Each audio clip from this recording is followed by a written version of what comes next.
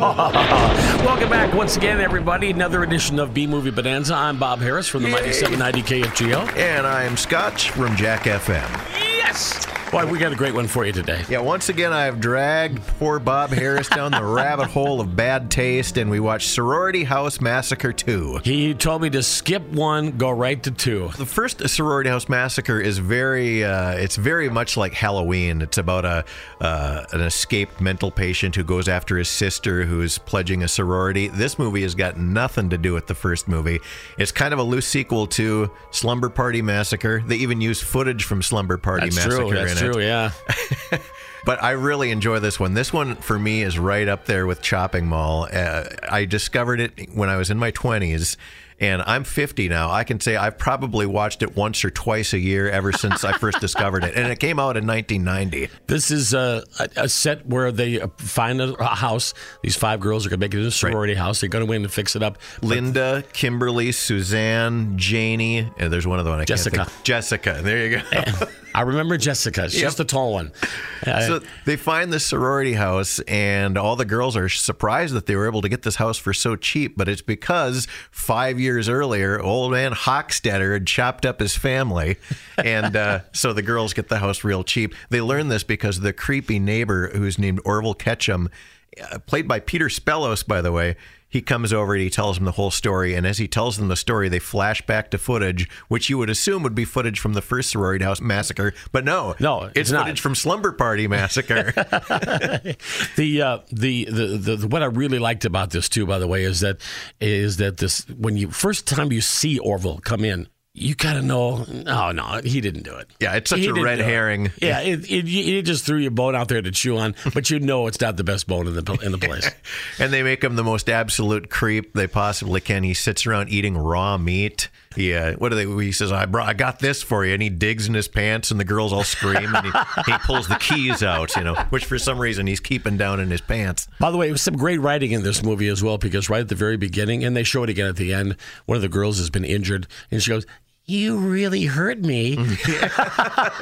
Now, Robin Harris, her name is Gail Harris. She goes by Robin Harris in this movie. No relation. Yeah, she is actually a really good actress, I think. And maybe it's just because she's British. Maybe it's her accent, but I think she's a much better actress than the other girls. But you got a good cast. Melissa Moore is in this movie. Very sexy 80s and 90s actress who you probably remember from Invisible Maniac. Invisible Maniacs. We reviewed that once before. You can go back and take a look at that review. Yeah, and she was in a lot of 80s hair band videos at the time. Yeah. So the girls decide to play with a Ouija board after they have all showered and changed clothes, of course. And then they summon the spirit of Clive Hochstetter.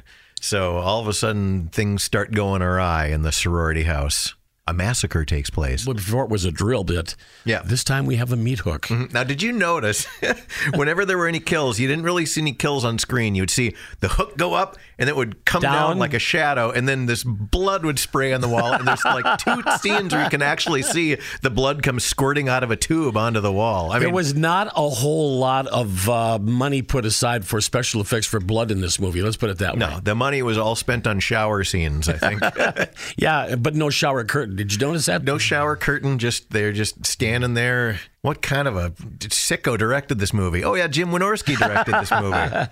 Who has a bit part in it, by the way. He does. That's funny. We've got, for some reason, there's a couple of cops, I think, that they just use for expository dialogue. They flash back and forth. And the one cop is played by Jürgen Baum. What a great name for an actor. Isn't that? Right up there with Rutger Hauer. Yeah. Tony Naples and Jürgen Baum. And, of course, they go to a strip club. And then here's this leering guy in the crowd. And it's Jim Wynorski, one of the greatest directors of all time.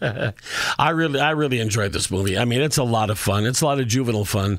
It brings me back to my days of my 20s and 30s when I used to watch stuff like this a lot. Now, I'll give you a little time in between because I know that I've had you watch Slumber Party Massacre, Slumber Party Massacre 2, and now I've watched Sorority House Massacre 2. Yeah, but I was the one that picked Evil Toons out. That's right. Yeah, which is very similar. In fact, the exteriors of the houses in Evil Toons is the same exterior of the house in Sorority House Massacre 2. And the basement. There's a third movie now. This is a cool story because I heard this from Jim Wynorski himself when I interviewed him a few years ago. Roger Corman was out of town and he wanted to make this movie Sorority House Massacre 2. Jim did. So he talked to Corman's wife, Julie Corman, and shot this movie. And when Roger came back into town, they showed him the movie, and he liked it so much that he's like, well, I want this movie. So he had him shoot the movie again, and it's called Hard to Die. It's the exact same movie, but it takes place in like a high rise, and it's got kind of a Die Hard theme to it, where instead of protecting themselves with knives, the girls are all protecting themselves with big machine guns. And it's just so ridiculous. And for some reason, Orville Ketchum is back. A lot of the girls who died in this one are back, and they've all got different names. Supposedly they're different people, and this movie never happened. It's so goofy, but it's so great. Orville Ketchum, by the way, as you mentioned, he's the guy that lived next door, and things happened to him during this movie. Let's just put it that way. You have to watch it to believe it. The guy just can't die. But I love the ending of it where they roll the credits. And if you copy this or if you use this in any other, who knows, Orville Ketchum may come to your house. Yeah.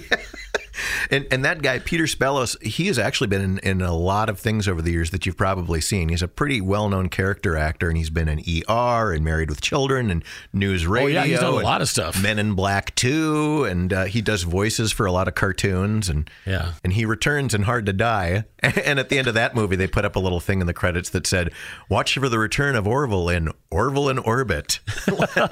I've always wished that he would actually do the next sequel and have it take place in space. That would be so great. A lot of fun. Like a sorority space massacre. That would be a lot of fun. Well, I tell you what, I enjoyed this movie a lot. I really did. I mean, even though I missed the first one, went right to number 2. And you didn't miss anything. If you skip 1 and go to 2, I think you'd be happy anyway. And the hilarious thing is the sequel to this one, Hard to Die, they actually go back and they show footage from Slumber Marty Massacre in that one too.